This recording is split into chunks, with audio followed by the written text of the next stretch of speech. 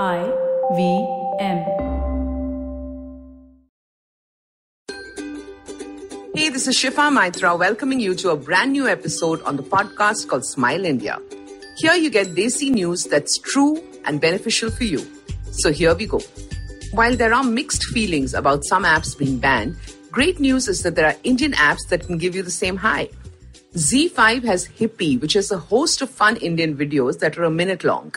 Besides user-generated content, they also have some cool names on the platform.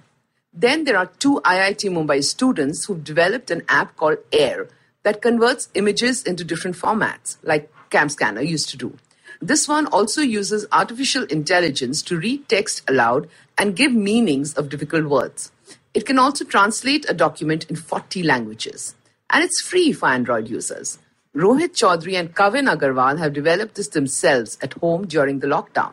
I'm going vocal for local and request you to check it out.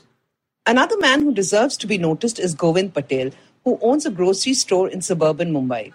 He sits in his grocery store, but thrice a day he asks someone to take over since he has to go and meet his friends.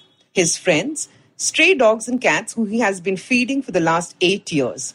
That is one thing that has not changed, and 50,000 each month is earmarked for this. When Govind first moved to Mumbai, he did odd jobs till he could afford to rent a shop and sell groceries. He slept on the footpath outside after shutting his shop and shared his milk and biscuits with the strays. Gradually, his work picked up, he bought the shop and then 2 more in the area. He moved to a flat, had a family, but never forgot the strays and their families. Govind Bhai feels this is better than giving money to some religious institution. I totally second that.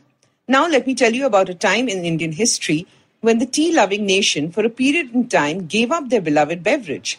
It was during the Satyagraha for the freedom movement that Gandhiji gave the clarion call asking Indians to give up intoxicants like tobacco, tea and coffee till they achieved their goal. People had Kora chai, which was made with herbs and jaggery, but missed their regular fix. When India attained freedom, people across the country celebrated with their evening tea and snacks, a tradition that continues to this day. Tea has different additions like ginger or lemongrass, depending on the region.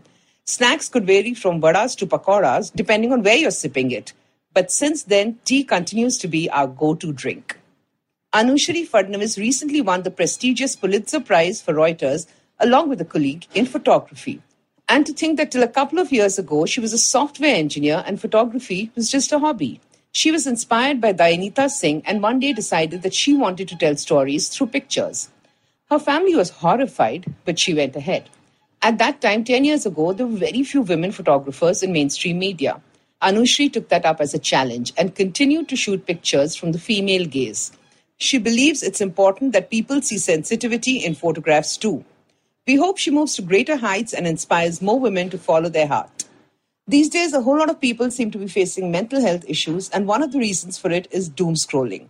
That's a term in the new normal for something that all of us are guilty of.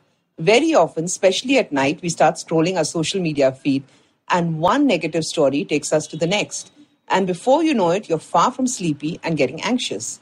My request to you and to myself is to stop doing that. Spend the last hour of the day doing something pleasant. Read a book, listen to music, listen to podcasts, or meditate. I think that's something we owe ourselves to stay happy and healthy. If you like this podcast, don't forget to check out other interesting podcasts on IVM Network. You can listen to us on the IVM Podcast app or ivmpodcast.com. You can also follow us on our social media. We are at IVM Podcasts on Twitter and Instagram. If you want to reach out to me, it's at Shifa Maitra on Instagram and Twitter. I will see you soon with a new episode of Smile India.